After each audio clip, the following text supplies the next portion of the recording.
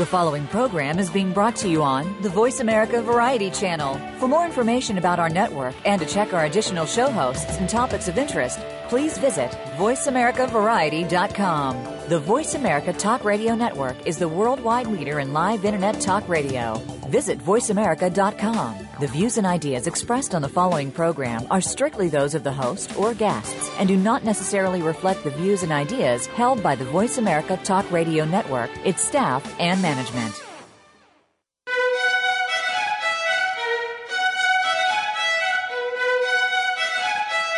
Welcome to Museum Life with Carol Bossert. Museums are important whether we work in them, for them, or simply love visiting them. Throughout history, people have collected things and put them on display to enjoy. But today's museums offer much more than rooms filled with stuff. They provide places to learn and share experiences with family and friends, as well as sanctuaries to unplug, rest, and refresh. On today's show, we'll discuss how museums can remain relevant and sustainable, reach out to new audiences, and remain attuned to cultural and technological trends. Now, here's your host, Carol Bossert. Good morning. This is Carol Bossert. Welcome to Museum Life. Have another very interesting show for you today. The title is Striking the Right Balance Between Story and Design. So we're going to go back to one of the recurring themes on Museum Life, and that is the power of exhibition and the challenges of creating them. And I have a wonderful guest today. Some of you who were at the American Alliance of Museums Conference had the great pleasure of going to the Center for Civil Rights and Human Rights that has just opened in Atlanta, and I heard such wonderful things about how great that museum is, and I encourage all of you to take an opportunity to get down to Atlanta and see it. And so today we have with us David Mandel, who is the Director of Exhibitions at the Center for Civil and Human Rights, and has also had an exemplary career both inside and as a consultant, as an outsider in the museum in exhibitions. And so, David, welcome to the show today. I'm so glad that you're taking the time to be with us. Thank you very much, Carol. I'm glad to have the opportunity to talk with you. Great. David, why don't you, of course, I gave just the barest bones of your exemplary career. Could you just share with us a little bit about how that career trajectory has taken off? And also, I'm always interested in knowing sort of the greatest influences in terms of your approach to the work you're doing today. Sure, of course. Well, I was fortunate enough to get my start at the United States Holocaust Memorial Museum, a member of the founding staff. Got my job there in the early 90s, a few years before they opened. I was a junior member of the exhibition team, did not know it when I was hired, and I have a background in history. I got a BA in history. When I was hired, that the people that I would be around the table with, the senior team, were all such prominent people in the world of museums and exhibit design. So I started there as a content coordinator and did that for a couple years. That was the run-up to the opening. Once we opened, I worked visitor services for a while, and then went back into the exhibition department at the Holocaust Museum. The designer of that exhibition was Ralph Applebaum Associates, and they're based in New York. So a little over a year after the museum opened, that was 1993 it opened. So around 94-ish or so, Ralph Applebaum Associates offered me a job, and I moved up to New York City and worked for them for 10 years on a number of projects. Started as a content coordinator and rose up a bit to be an exhibition developer there. Also was learning design on the job. I did not have, when I started, a design background, but they have an incredible team there. A number of my colleagues I learned quite a bit from when I was working at Ralph Applebaum Associates. So some of the projects I worked on when I was at RAA is the museums, the first museum, which was very successful, so they built a second one. They closed the first and then reopened a new one on the Mall in D.C., so I worked on those. I worked on the Constitution Center in Philadelphia, Pennsylvania. I worked on a couple smaller exhibits, one on the history of the Vietnam War for the New Jersey, in Holmdel, New Jersey. Worked on the Country Music Hall of Fame in Nashville, Tennessee. A couple other exhibitions too, but it was a great experience, my 10 years there. And after that, I went on to be the director of exhibits at the New York Historical Society for a few years. Was fortunate enough to work on the History of Slavery in New York exhibition, which at the time, back in the mid-2000s, was the most heavily attended show in the history of the New York Historical Society. And then after that, I moved on down to Atlanta, got married. My wife is from the South. She's a graphic designer, works at professor at SCAD also. So we moved down here for a job opportunity, escaped New York and such. And then so I also do graphic design, and I did that for a bit. And then I got the job at the Center for Civil and Human Rights. I've been here for 4 years. We opened a year ago in 2014, June of 2014. And that's very quickly an overview of my resume. Well, thank you for sharing that with us. And I what I hear in that history is a thread that I think runs through many of our careers. Those of us who are museum professionals, is that we may have started in one area. We get a degree in something from college, and that we may or not be informed to think that will get us a job. But then we take jobs, we do jobs, and we keep learning. And if I remember correctly, you also went back to school to study a little bit of graphic design. Isn't that true? Yes, that's correct. When we moved on down to Atlanta, I went to the Portfolio Center too. I mean, I got a real love of design during the course of my experience working at the Holocaust Museum, and then especially working at Ralph Applebaum Associates. Just the designers I met there, some exceptionally talented people with from disciplines such as graphic design, but also industrial design and architecture. It just really opened my eyes to a world that I just, when I was younger, didn't know much about. So it put the bug in me for design. So yes, I learned on the job a bit, but then formalized it when I got down to Atlanta. Great. So what were some of the special criteria that drew you to the Civil Rights Museum? Yeah, but I'm sorry. I think you also asked about my influences. So I'm I did, that. yes. I'm sorry. Yeah, okay, I apologize. Sure. I didn't talk No about worries. that.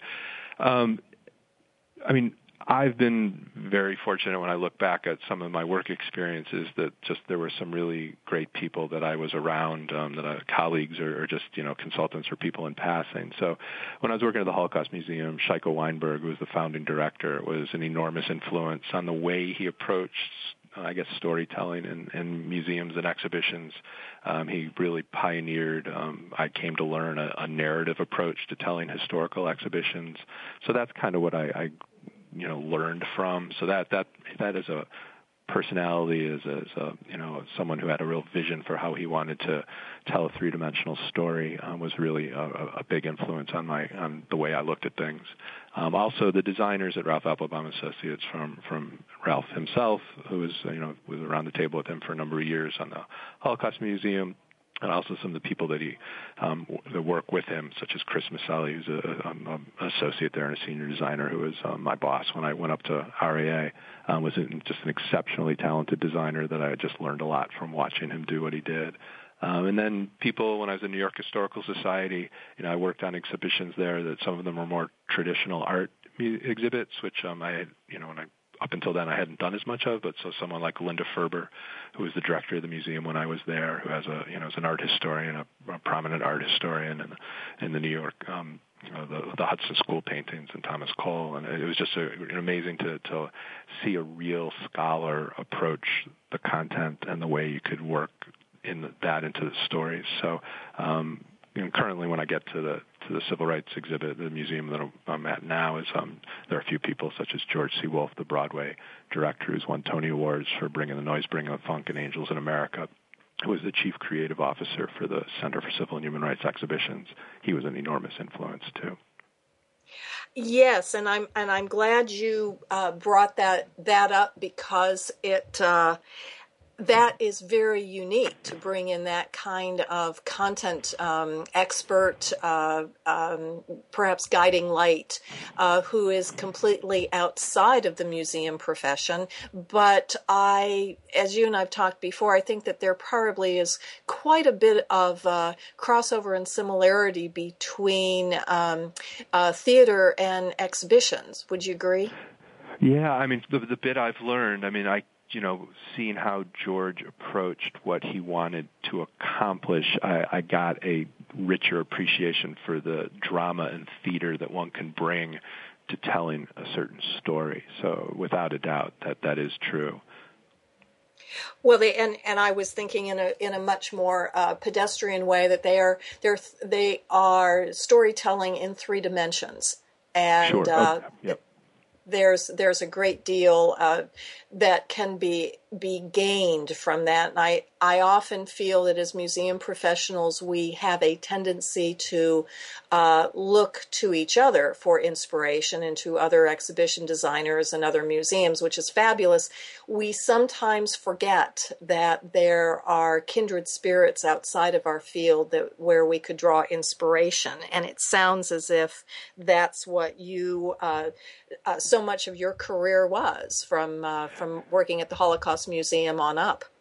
Yeah, no, that's absolutely, yes. So at the Holocaust Museum, Scheike Weinberg had a diverse background before he went into exhibitions, and one of those areas was drama and theater. He was involved in some theater companies in Israel where he was from. So he brought that kind of a perspective. As you're thinking a bit about some of my past projects, the Constitution Center in Philadelphia, some of the planning meetings initially had Supreme Court justices around the table. Antonin Scalia was there, Stephen Breyer was there. So you had the exhibition team, and you had the client. I worked for Applebaum at the time, but you had these content experts. Now they only attended a few planning meetings. They weren't deeply immersed in the day-to-day, but to be around the table to hear their thoughts about how do you tell the story of the Constitution to a general public. That type of incredible expert in the field, just to have some access to, is just really important. The museums, they had such a great collection of journalists who worked for the museum that would be involved in it. So it's this ability to bring these people from, like as you're saying, outside the traditional way of looking at things is incredibly helpful in opening up, I think, different opportunities in how museum people and exhibit designers approach what they're trying to accomplish. I want to, we will have time later in the show to talk about this idea of, sort of bringing the right people around the table, and then perhaps even talking a little bit about the challenges of creating a shared vocabulary and understanding when you do have people from such diverse backgrounds. But before we do that, I think it would be helpful to have a little bit more grounding in the background of the current Center for Civil and Human Rights. So as you've already mentioned, you had a Broadway director in the mix. What were some of the goals and objectives for the center? Great. So the center came to be, it got its origins with the election of former Mayor Shirley Franklin, who's the center's current board chair. The story goes, I wasn't around then, but the story is passed on that within a couple months of her being elected, and there are term limits in Atlanta, so mayors can be elected for two terms, and then they're out. So a few months into her first term, a couple civil rights movement veterans, icons, Joseph Lowry, Evelyn Lowry, and Andrew Young came to Mayor Franklin independently and said that they felt there was a need to tell the civil rights history of Atlanta in a kind of a foot soldiers for freedom perspective, kind of the general movement perspective to telling the story. So Shirley Franklin said something to the effect of like, you're all important people with an enormous history of the civil rights work. I'll look into it. She said something like she didn't know much about museums and exhibits, but she'd look into it. So that really began a planning study period where they brought on some feasibility study experts and people to look into how that would happen. 2 events really moved the process forward. It started then, and I think they began some fundraising, but in about 2005, 2006, the King estate put up for sale the King Papers collection, and they went to auction at Sotheby's. And there was a real risk that the papers would be leaving Atlanta. Mayor Franklin, in 10 days, raised an enormous sum of money from business and philanthropic interests in Atlanta, purchased the papers. So they stay in Atlanta. Part of that purchase is that one of the gallery spaces at the Center for Civil and Human Rights would be able to display a selection of those papers. It's about 15,000 plus pieces, mainly documents, but a bit of ephemera. They live permanently at the AUC Woodruff Library here in Atlanta. That's where researchers, scholars, historians would go to engage with the papers. But our gallery is the main public venue for the general population to come and engage with Dr. King's papers. So that really moved the project forward. And then the Coca-Cola Corporation donated the land. We're in the heart of the downtown tourist district in Atlanta. So when they donated the land, they were looking for a place to put the museum. That Coke very generously donated that land, and then the project really took off. So I've been on board for 4 years. The exhibit development process started before me, but when I got on board, that we started to bring on the design team, and it was about a 3-year design development and fabrication installation period, opening in June of 2014. So that's a little bit of a history of the project. Again, the main emphasis was to tell the story of Atlanta and civil rights. Shirley Franklin had the idea, and a couple other of the early planners, to combine that with human rights, to give a grounding in Atlanta's history and civil rights. It's such a part of the city here. And then also how to take some of those things that were learned, lessons learned, some of the work that was done in the civil rights sphere, and move that forward into the human rights sphere. So we have an exhibition on the global human rights movement.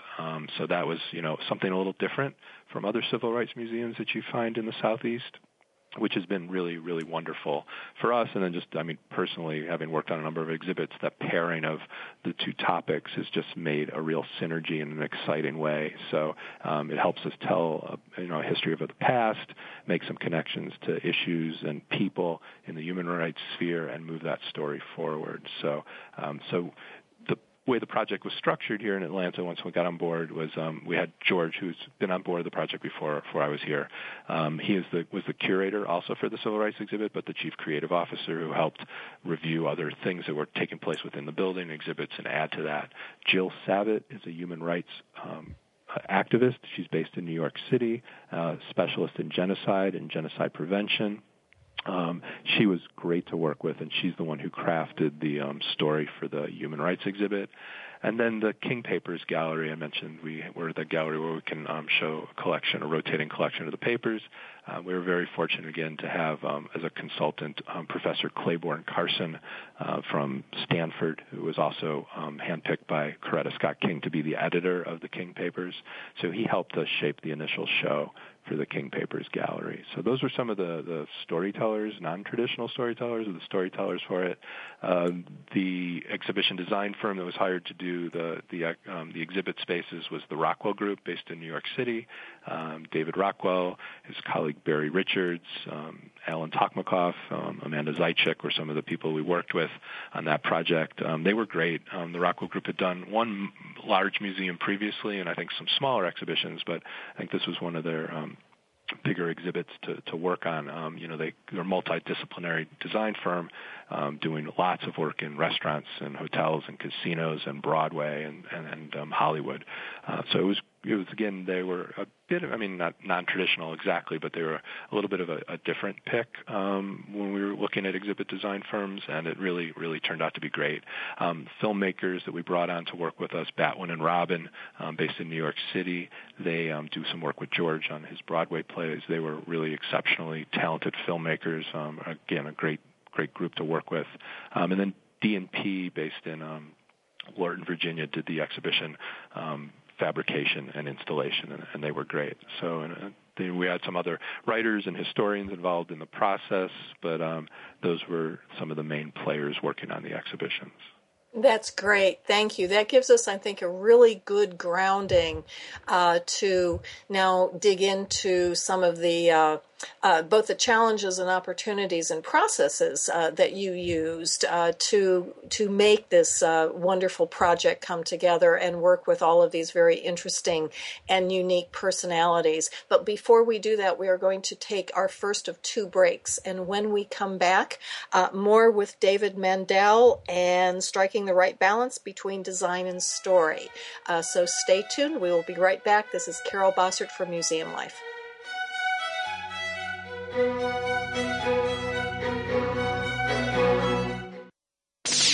The Internet's #1 talk station. #1 talk station. VoiceAmerica.com. The world we live in has become a crazy place. Poverty is at an all-time high in the wealthiest nation on earth. We keep calling on government to save us with new programs. And now, we have more people using food stamps than any time in our history. This problem continues to get worse. The answer to poverty is in our homes, churches, and communities, and through our children. Get the answers from The Mickey Ellison Show, Wednesdays at 8 a.m. Pacific Time, 11 a.m. Eastern, on Voice America Variety. Are you ready for an anything goes, hour-long foray into politics, pop culture, and societal tribulations? Then look no further than Between the Synapse with host Mark Tobin. Each show features nationally or internationally prominent guests discussing topics that go beyond the usual daily news, sometimes even way beyond. It's a weekly, fast-paced hour that you won't want to miss. Call in to join the party. Between the Synapse airs live every Thursday at 1 p.m. Eastern Time, 10 a.m. Pacific on Voice America Variety.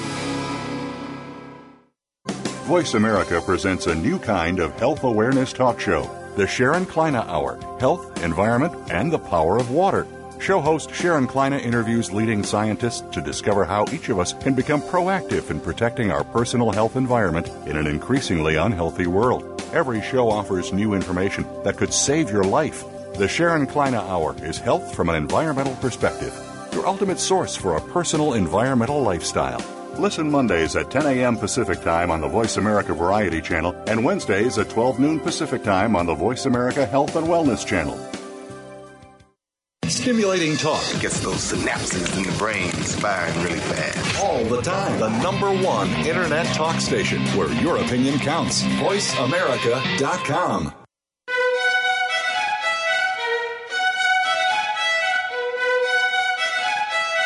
You're tuned into Museum Life with Carol Bossert. To reach our program today, please call 1-866-472-5788. That's 1-866-472-5788. Or send an email to carol.bossert@verizon.net. Now, back to Museum Life. Welcome back. This is Carol Bossert, and I'm here today with David Mandel, who is the Director of Exhibitions and Design at the Center for Civil and Human Rights in Atlanta, Georgia, that just opened a little over a year ago. And before we went to break, David did a wonderful job of painting a picture for us of the people who were involved in the project, from traditional exhibition designers to Broadway producers and experts in the fields of human rights and civil rights, as well as experts in knowing the papers of Martin Luther King. And David, so this has provided a really good backdrop, I think, to talk a little bit more about what that is really like. Obviously, you had a huge amount of creative talent around the table, so to speak. But everyone came from such very different backgrounds. So how did you ensure that everybody was sort of speaking the same language and obviously being respected for what they brought to the table, but also understanding how to talk to each other? Yeah. So, the some of the people with diverse backgrounds had a very refined visual sensibility, maybe not as much experience working in certain aspects of a three-dimensional environment. But they're very smart people, and some of them had experience that was somewhat similar, if not exactly like doing an exhibit. So it didn't take a lot for them to pick up on the vernacular that the design team was using. I mean, there were some very strong personalities involved, as there are with many projects. And so myself and our former CEO, Doug Shipman, we're the main client representatives in the process and at the table. And like I'd say halfway through the 3-year process, we were coming back from a meeting in New York, and we were just chatting about how well the team meshed. And, I can't give you, I wish I could give you a formula for that aspect of it. I've thought about it a bit too, but there was just for this project a coming together of smart, talented people that were able, with the quality of the work that was being generated, could all find themselves in the process in a way that didn't provide, there wasn't a lot of, egos clashing. There wasn't a lot of, this isn't working. Why isn't it working? There was just something about the high level of design talent and storytelling talent and the people who, with the experience, who've done this process before, that it was just managed in a way that really everybody enjoyed the process. I mean, I know there was, on the Rockwell team side, there were some people who were not actively around the table, but were, knew about how processes like this would go, and some of the people I worked with in day-to-day at the Rockwell team said that those people, their colleagues who weren't actively involved, were saying, like, so when's it going to get difficult? When are the bumps in the road really going to hit? When are there going to be, the arguments and, any kind of yelling or whatever? And, there really wasn't, because of just, I think, that, again, that high level of design and high level of storytelling talent that was coming together in a nice way, but just also there was something about the vibe on this project that really made people get along. People got along. People liked each other. I wish there was a formula for it to be able to happen again and again, but so that's a little, a bit just about what it was like around in the table. But I mean, I think more concretely and maybe more helpfully for those, who work in similar fields, that there was a process that was very clearly established. There was a process from the concept design to the design development, and within each of those phases, the storytelling aspect was so prominent. I mean, I've worked on a number of projects where if you don't have if you have a high level of storytelling and a high level of design, you can do something really special. I'm biased, but if you're in Atlanta, come take a look. I think we've done something special. But if you have a high level of storytelling and you don't have a high level of design, you might have something with a lot of emotion and feeling, but it doesn't get effectively communicated. If you have a project where you have a high level of design and maybe not as high level of storytelling, it's going to look cool, it's going to look slick, but it's going to lack heart and soul. So, I mean, the process that we had in place allowed the storytellers, allowed George Wolfe, allowed Jill Savitt the space and time, with whatever feedback they needed from us initially, to develop what they wanted that story to be, and to certain ideas, conceptual ideas of how that story should be. And then when we got into some of these design development meetings, it really meshed well with the design talent around the table from the Rockwell Group side. So, I mean, one case in point, George Wolfe really wanted to tell the story of Jim Crow laws. Now, there's obviously many ways you could tell it, but the conceptual design idea that the team came up with was to use the visual vocabulary, the vernacular of transit depots back in the era of segregation. So bus station or train station tickers, where they would tick and spin. These trilons would spin. So that's the design solution, the three-dimensional design solution that came up with, let's do something on Jim Crow laws. So when you come into the gallery, you have the ability to push a button, and it makes the ticker board spin, the trilon spin, and what you get is some photographs of the signage during the era of segregation. So things that said colored entrance or white entrance, or theaters where it said colored entrance, or taxi cabs that said white only. And then you also had listings, a selected listing of the actual Jim Crow laws that were on the books in many of the southern states. So you could find out, that if there were books that had been used in an African-American school, those textbooks could never be used in a white school. So many different types of laws to get a sense of like just the horrible nature of the laws that were on the books in almost all the southern states. So that's the design solution to a storytelling conceptual idea that came out, and that plays out in that process, in the concept design process and the design development process. And it was just people getting along, and then just one small example of how a conceptual design idea made its way into a three-dimensional built environment. Thank you, David. That's an excellent example, and I too wish that you could either figure out the perfect formula or sort of bottle the pheromones that were around that table. Because as you and I both know, that you get a group of exhibition designers or interpretive planners in a room together, and particularly if there's a little wine involved, all of the horror stories come out, and it's and it can be very defeating. But it sounds to me as if you had the right people around the table. It also seems to me that you had a lot of mature people around the table, experienced in their craft, individual craft, having a sense of accomplishment, and knowing how to manage creative differences. And of course, you didn't say that everything just hummed along perfectly. There probably were differences of opinions, but there's a way that can be discussed productively and ways that it can't. And I'm wondering if at times in some of these museum projects where, we all, people are telling, this was horrible or that didn't work, or as you said, even your colleagues in the Rockwell group were saying, okay, so when's the honeymoon over? Maybe that is when the project is undercapitalized, and the right caliber of people are not allowed to be around the table, either because they don't exist or because there are just too many constraints, and you count noses and you say the project can't afford that much creative input. Is that have you ever experienced anything like that? I have.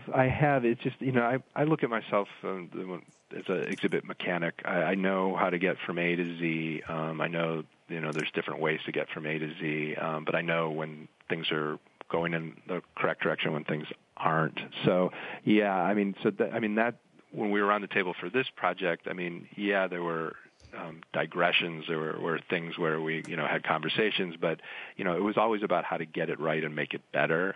So there was an open atmosphere to discuss things. Obviously decisions have to be made. But there was just, that atmosphere, and then just, I was a mechanic that knew how to, get you from here to there, and could manage some of the parts of the process right, was helpful. Yeah, there have been projects where I've been on where, maybe there wasn't as strong a vision developed initially for what the story was, and a bit of the ideas of how to go about doing it. I think in some areas where there's some of that uncertainty, where maybe you don't have someone who has a vision for it, there is that within that uncertainty that could arise, there is the potential for some of the to go off in a ditch a bit. So I've seen that a bit. You do your best to manage what the people that you're working, work with the process and the people that you have. But yeah, that can definitely happen. It's just, I've again fortunate that for a project like this, that was not a problem. We had very, very strong visions for how this should be from the storytelling team initially. Well, and I think I would be remiss if I also didn't point out, often, exhibit designers, outside consultants are not the only ones that tell horror stories. Having worked inside museums, as you have, there also are colleagues who will talk about the horror stories of working with an exhibit design firm or an outside firm, or all those frustrations. And I do sometimes feel that that exhibit designers, particularly outside firms, are put in an unfair position of being brought into a project to make all the perfect solutions and make it perfect without a lot of input. And that that certainly is you as the client representative were also very strong in representing the organization. So I think that perhaps that's a lesson that we might all take away from that, and help some other of our colleagues understand that strength is a virtue in this regard. Yeah, I mean, from the historian side of the table, the story, however, the curator. I mean, I guess I use now the language more of storytelling than curation. But for those that, again, I've worked on a few art shows, but most of mine have been exhibits have been historical shows. That the vision from that side of the table or from those people, it just that the successful design, in my experience and in my opinion, organically comes from strong content, wherever that content comes from. So if you're about to embark on some type of project like that, the ability to bring as much and as rich and as layered an amount of information to a design firm is invaluable, absolutely invaluable. I mean, one point with the human rights exhibit here at the center in Atlanta is we reached out through Jill Sabat's connections in the human rights world. There are amazing organizations that content partnered with us: Human Rights Watch, Human Rights First, Amnesty International USA, Minority Rights Group International, Freedom House. I mean, so through connections in the human rights world, which I didn't know anything about or very little about before I started this project, when we reached out to them and talked to them about what we were going to do and some of our concepts and design directions, I mean, the enthusiasm from these organizations, I mean, incredibly smart, incredibly hardworking people who are out, some of them are, activists who are out the front lines, in the human rights sphere, putting themselves at great personal risk. I mean, we feature some people in the exhibit who are currently in jail. A human rights activist in Russia who was put in jail before the Sochi Olympics. I mean, so there are people out there, who are doing this incredible human rights activist work. They were excited about us because they don't really have a brick and mortar place for people to go and see their stories.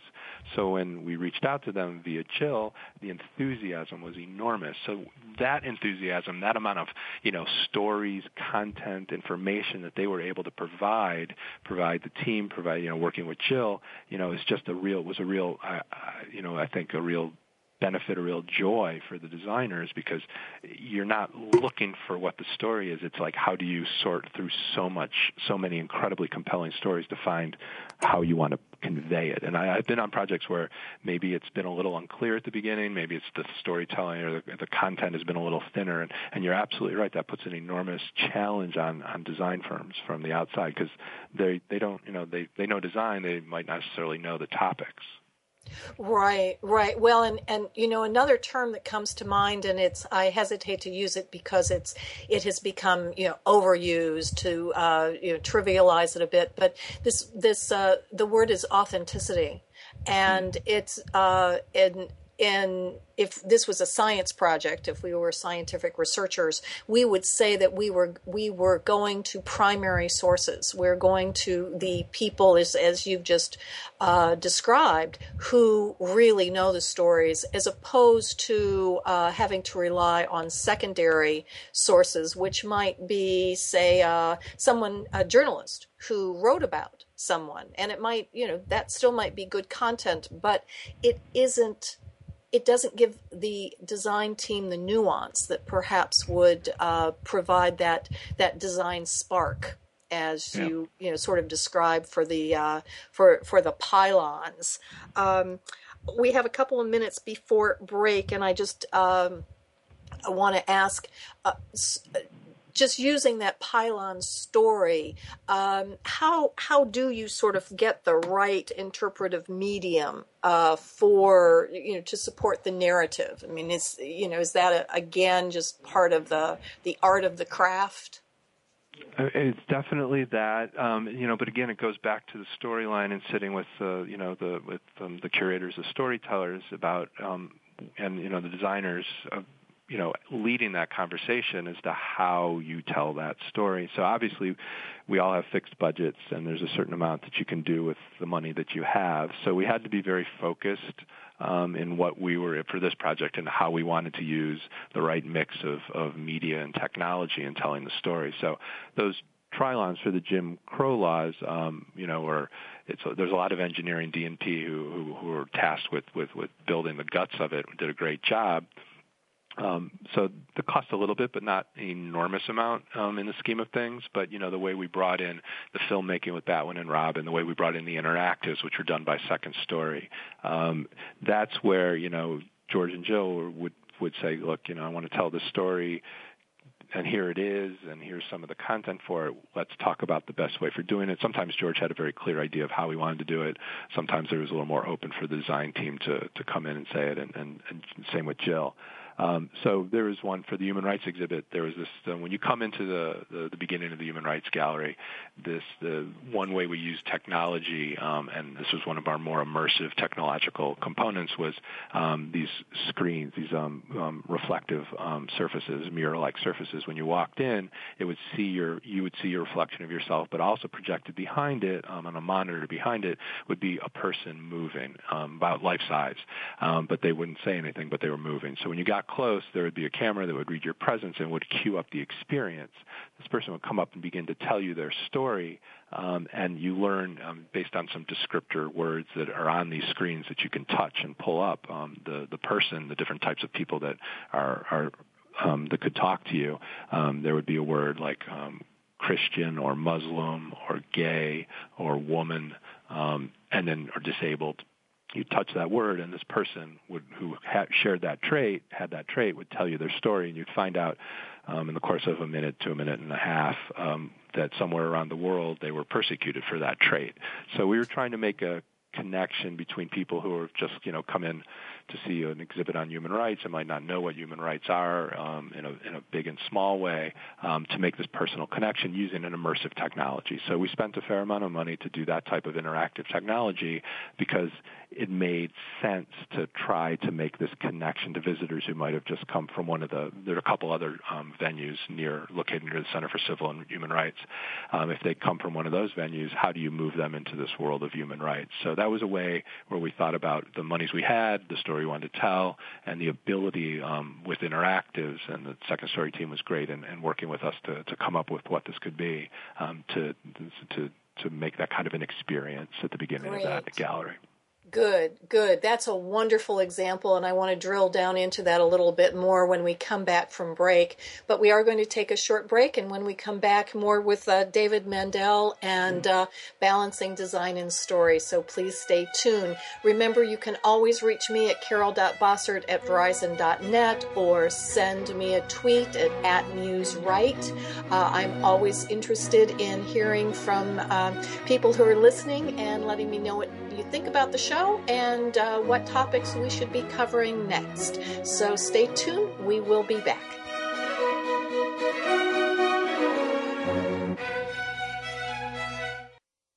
Streaming live, the leader in Internet talk radio, voiceamerica.com. Up Close with Chris Tinney is now on Voice America Variety. Every Tuesday at 5 p.m. Pacific, 8 p.m. Eastern. Chris brings you the thought leaders, activists, and socially responsible entrepreneurs taking action for the environment, doing business in a new way, and helping the underprivileged. Call in or listen in every Tuesday at 5 p.m. Pacific, 8 p.m. Eastern, and learn how the small decisions you make today have a big impact on our small planet in the future. Tune in to Up Close with Chris Tinney on the Voice America Variety Channel. How do you achieve the utmost success in your life, career, faith, relationships, and more? It's all here in The Business of Living with host Scott Ventrella. Scott has experience as an executive coach, sought-after speaker, and lecturer. He and his guests will offer practical solutions and strategies to help you move to the next level of success, no matter where you are in your life and career. The Business of Living airs live every Saturday at 11 a.m. Eastern Time, 8 a.m. Pacific Time on the Voice America Variety Channel. Stimulating talk. It gets those synapses in the brain firing really fast. All the time. The #1 Internet talk station where your opinion counts. VoiceAmerica.com.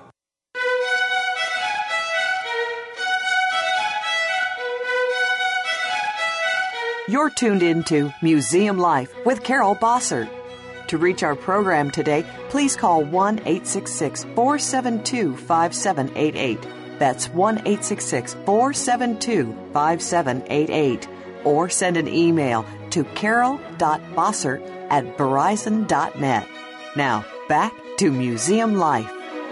Welcome back. This is Carol Bossert, and as you know, I've been having a wonderful conversation with David Mandel about his experiences as an exhibit designer, as well as some of the special activities and decisions that were made at the Center for Civil and Human Rights in Atlanta. And David, before we went on break, you gave us a wonderful example of a way that story and design can come together to immerse audience in the topic, sort of give them that transition from, being on the street and now focusing on the content and the stories at hand.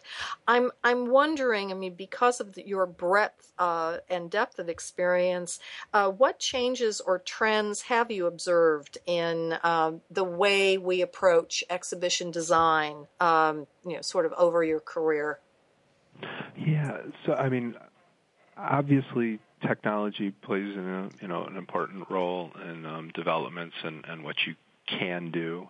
So through the course of 25 years or so, I've seen that move in a direction where it offers enormous opportunities and possibilities, which are wonderful. Also, expectations from your audiences and your visitors who want a certain level of interactivity.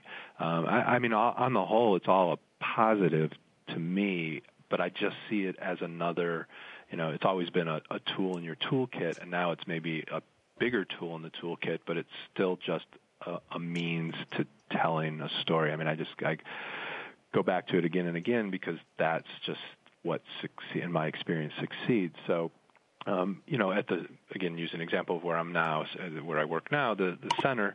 With all the advances in technology, and I mentioned, a couple instances where they were a little more involved, the interactives, the experience. On a low-tech end, we have art we use art to help tell the story. So we were, again, fortunate to engage with some exceptionally talented people, two of them being Platon, a photographer based in New York City, who's the house photographer for New Yorker magazine. You've seen his covers on Time magazine and Rolling Stone and things like that over the years. He's taken a lot of amazing portraits. He's an incredibly talented photographer. But he does a lot of human rights work. So we found out about him through Human Rights Watch, and he liked us and we liked him. And he did this amazing 36-foot-long permanent installation photo mural of human rights activists and human rights and victims of human rights crimes that spans the wall on our third-floor mezzanine. So this is obviously it's a most incredible photography, but in a sense it's low tech that way because there's no screens or monitors or anything like that. That's been incredibly compelling storytelling. Also in our lobby, when you come in and you enter the building on the second floor lobby, Paula Scheer, the designer at Pentagram, has a friendship with George, and George was able to get her to work on the project for us. She did this amazing mural, a mashup of protest posters in the 20th century with an upraised protest arm. So it's become an icon of the building and the exhibits. So those are two, low-tech ways of telling the story but have proven to be incredibly emotional, incredibly powerful, because the people who made them are exceptionally talented, the best in their fields. So we were, again, very fortunate to have that. So that's on the lower end of technology, but still incredibly compelling. So it's a way to give a rounded out answer to the question. Technology is great. I mean, it's an amazing tool, but it doesn't mean it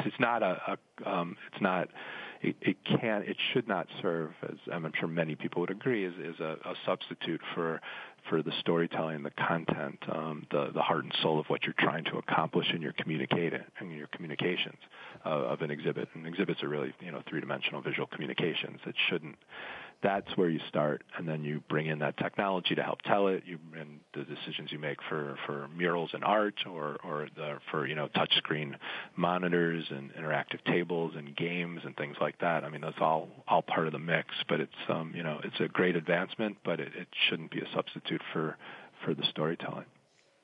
I think you have expressed that very, very well, and I hope that all listeners will take this podcast and share it with the groups that they're working with. Do you have any concerns then about how you see where museums are headed? I mean, clearly you have a very logical approach to your design work, but as you look at other museums, do you ever walk into a museum and think, oh my God, did they just take everything in the technology toolbox and throw it at this museum? I mean, yeah. I mean, just like, I guess any person who's worked in a certain field for a long enough time, I mean, I can't go into a museum or an exhibit and not kick the tires on it. So I have to try to focus that out from, being able to enjoy what's there, because lots of people do lots of good things. But yeah, there is a tendency to, and again, I think some of it's driven also by expectations for audiences. You need a certain amount of the bells and whistles, technological bells and whistles. So, I mean, that drives it. I mean, as trends go, I mean, I have to say, I mean, I feel most comfortable talking about exhibits. I've worked for 3 museums now, so I know the museum world a bit, but I'm not really a museum professional that way, at least not in, I think, my area of knowledge. So, I'm working for a new startup museum, and I think the stories that we're telling and the ways we're telling it are in an interesting way. But, there's a couple great institutions also in Atlanta. The High Museum does some great exhibits. I mean, some of them more traditional art shows, but still great. But, when I look at exhibits and museums, I look for how well has an immersive environment been crafted, and that's can be many different things. So if that's a trend, and I see it sometimes, I don't see it at other times, because I guess different institutions have different goals. Well, yes. Let's just how do you define an immersive experience then, or immersive environment? Yeah, so I mean, it's a built three-dimensional environment, but it could be simple to where you like an example there was a few years back at the High was a traveling exhibit on the Chinese terracotta soldiers. So I know it went around the country, around the world, so I don't know if you've had a chance to see it, but this is a few years back now, within the last 6 years, I think. I mean, they had a number of things setting up that show when you walked into the initial galleries. You need to provide that context, but the main move from an immersive environmental standpoint, in my opinion, was they just had row upon row of these incredible soldiers. It filled the gallery. I don't remember exactly how many, but it had to have been like 30 to 50 or something like that. And the sculpture, I mean, you just could not be, I mean, it was sculptural, obviously, and that was this incredible experience when I walked into that space. I remember it vividly still, walking around those soldiers and looking at them. Individually, they were amazing.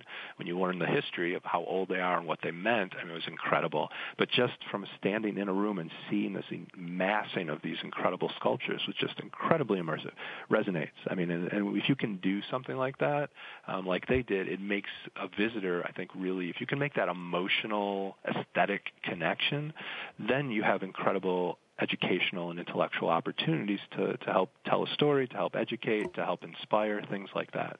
So that's just one traveling show, which I thought was really great. I mean, the motorcycle show at the Guggenheim when I used to live in New York a few years back. That, to me, I guess some people critique that show, but I always thought that was pretty incredible. I mean, obviously the building itself is architecture, it's beautiful architecture, but the way the motorcycles were around it, and as you worked your way down or worked your way up, I mean, it's just incredible. That, to me, is another way of an immersive environment. So things like that, and which can be more low-tech. There was an exhibit I saw a few years back at Chicago's Contemporary Art Museum on Alexander Calder, and they just suspended from the ceiling a number of his pieces, and you walked into this gallery and you just see these suspended pieces. So that was, it took obviously a bit of effort, but it was lower tech, because I believe, this was a few years back, but not that long ago. I mean, there wasn't a monitor, there wasn't an interactive to engage with. I just felt like, in a way, to make this space something unique and memorable, that was an incredible design move, which, you can do certain things with more technology, but these were a simpler way to do it, but still makes an immersive environment. I mean, a simple way of saying an immersive environment to me is, do I walk into a lobby, do I walk into a gallery, and do I just feel like I've been transported a bit in any way? That, to me, begins that immersive experience. And to me, that is so key to making a successful exhibition, or even successful, I guess, public space from an architectural standpoint. That is, thank you very much for that, and for giving those examples. I think in my experience, I have found that term, immersive, to sometimes not be as clearly defined. And I think there are some often assumptions made that immersive means, that you have to recreate Beijing to create the context for the soldiers. And what I think I'm hearing you say, particularly if the litmus test is transformation, then you've provided enough space for the visitor to use their own imagination and transport themselves. Yeah, I mean, exactly right. And I just, the projects I've worked on obviously have informed my taste and sensibility, but I'm very wary just of recreating an environment, just like, make it look like, the room that was back whenever or something like that. I just, there's real risks, I think, involved in that way to be so, I mean, it can be done successfully, but I'm just a little wary of it because it's expected in some ways. And if it's expected, what are you doing to make it more interesting or more compelling, what you bring in? So is there a more creative way, potentially, to do something like that, but not just build the room where some great event took place or something like that? Thank you very much. I think that is very, very helpful. And David, it has been a real pleasure having you on the show today. I'd like to mention to my listeners and remind them that if you're interested in this conversation about exhibition design, I would recommend that you listen to the interview that I did with Tim McNeil on October 3rd of last year. That also sort of gives some framework for this topic. And also stay tuned. In late July, I'm going to be talking with Claire Brown, professor at the Corcoran Museum of Design. And so I think that we can continue to drill down into a topic that is incredibly important to all of us. David, thank you for being on the show today. Thank you, Carol. I appreciate the opportunity. And we will be back next week with another edition of Museum Life. Until then, thank you for listening. This is Carol Bossert.